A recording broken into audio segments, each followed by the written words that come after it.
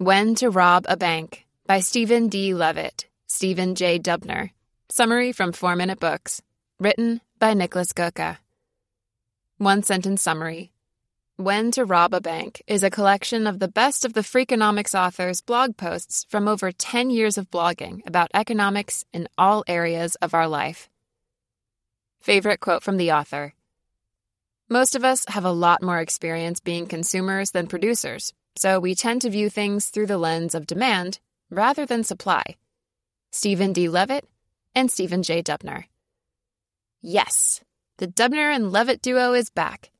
In 2015, the author duo who rose to world fame over 10 years ago with Freakonomics came out with their most recent book, When to Rob a Bank, which is a collection of their very best blog posts, reader submissions, and other fun bits they've amassed over the past decade from over 8,000 pieces in total. It views the most diverse everyday situations through the lens of an economist, like most of their work, and shows you where and why common sense does not make sense. Here are my 3 favorite hidden truths from the book. 1. Neither our own price sensors nor those of people setting them are well calibrated. 2. Sometimes it's better for the environment to take the car instead of walking. 3. We lie even when it makes 0 sense. I hope you're comfortable getting uncomfortable, because it's about to get revealing. Masters of Economics, show us what you got. Lesson 1. Whether we judge or make prices, our common sense flies right out the window. We all know the difference between 99 cents and $1 is absolutely negligible. Yet no one likes to buy $1 cheeseburgers when the restaurant next door offers them as 99-centers. Not even $1, we think, and gone are our rational thinking capabilities.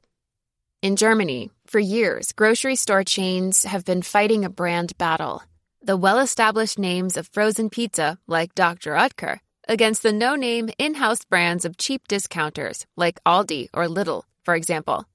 Even though we long know that these pizzas are the exact same, a friend of mine even worked at the factory and said they just change boxes. Psychologically, we still fret about buying the cheap one over the brand we trust and know. With generic drugs in the U.S., the problem is even bigger. Where Walgreens and CVS might charge over $100 for a generic variant of Prozac, which costs $12 a bottle at Costco. Retirees just don't compare prices. They assume they must be similar everywhere, so they just stop at their usual drugstore. This clearly looks like a business exploiting a knowledge gap. However, most of them have no clue about pricing either.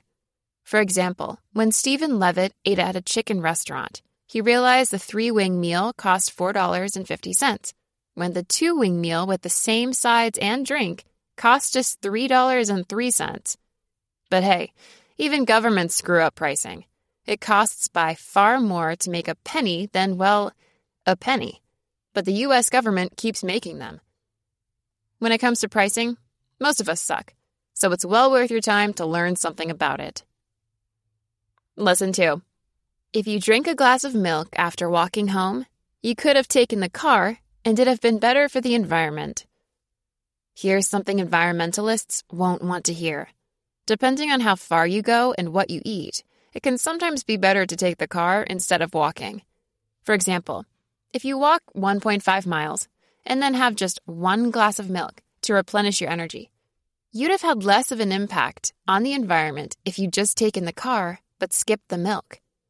The reason is that producing a glass of milk takes a lot more energy and produces a lot more CO2 emissions than driving for such a short distance.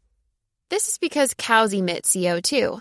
The milk production process does as well, and of course, the milk has to get to your store and house too.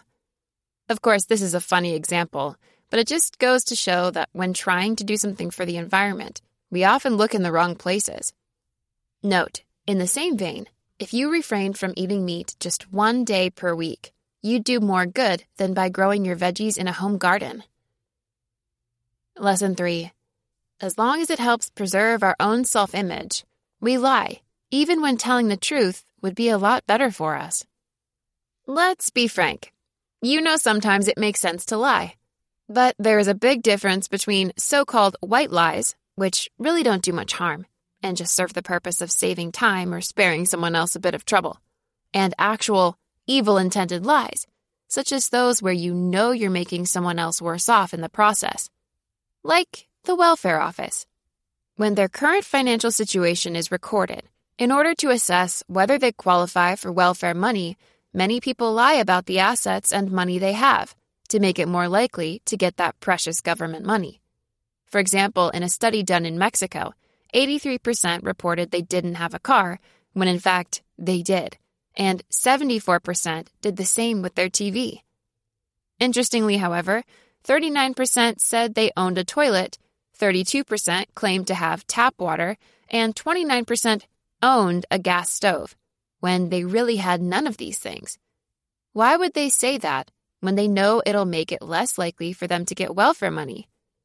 People were so ashamed to not own these most basic of things that they rather risked not getting welfare money than admit how poor they actually were. You'd think lies are calculated, but as it turns out, they don't always are. When to Rob a Bank Review. You can do no wrong with a book that carries these two names, period. I say go for When to Rob a Bank. These books really, really make you smarter. A lot. What else can you learn from the Blinks? Why Dubner's daughters aren't allowed to date guys whose middle name is Wayne. What's more dangerous, horseback riding or riding a motorcycle? Who you should be more cautious of, your friends or strangers? The reason you should call your book a memoir, even if you've made up half of it. Why U.S. law enforcement asks these stupid questions on their forms for people entering the country. How a sex tax would make the world better. Why we think about economics all wrong. Who would I recommend the When to Rob a Bank summary to? The 18-year-old college student who's convinced their favorite brand pizza tastes better than the one from Walmart. The 39-year-old environmentalist mother who has her milk shipped to her door. And anyone who occasionally lies to look better in front of their friends.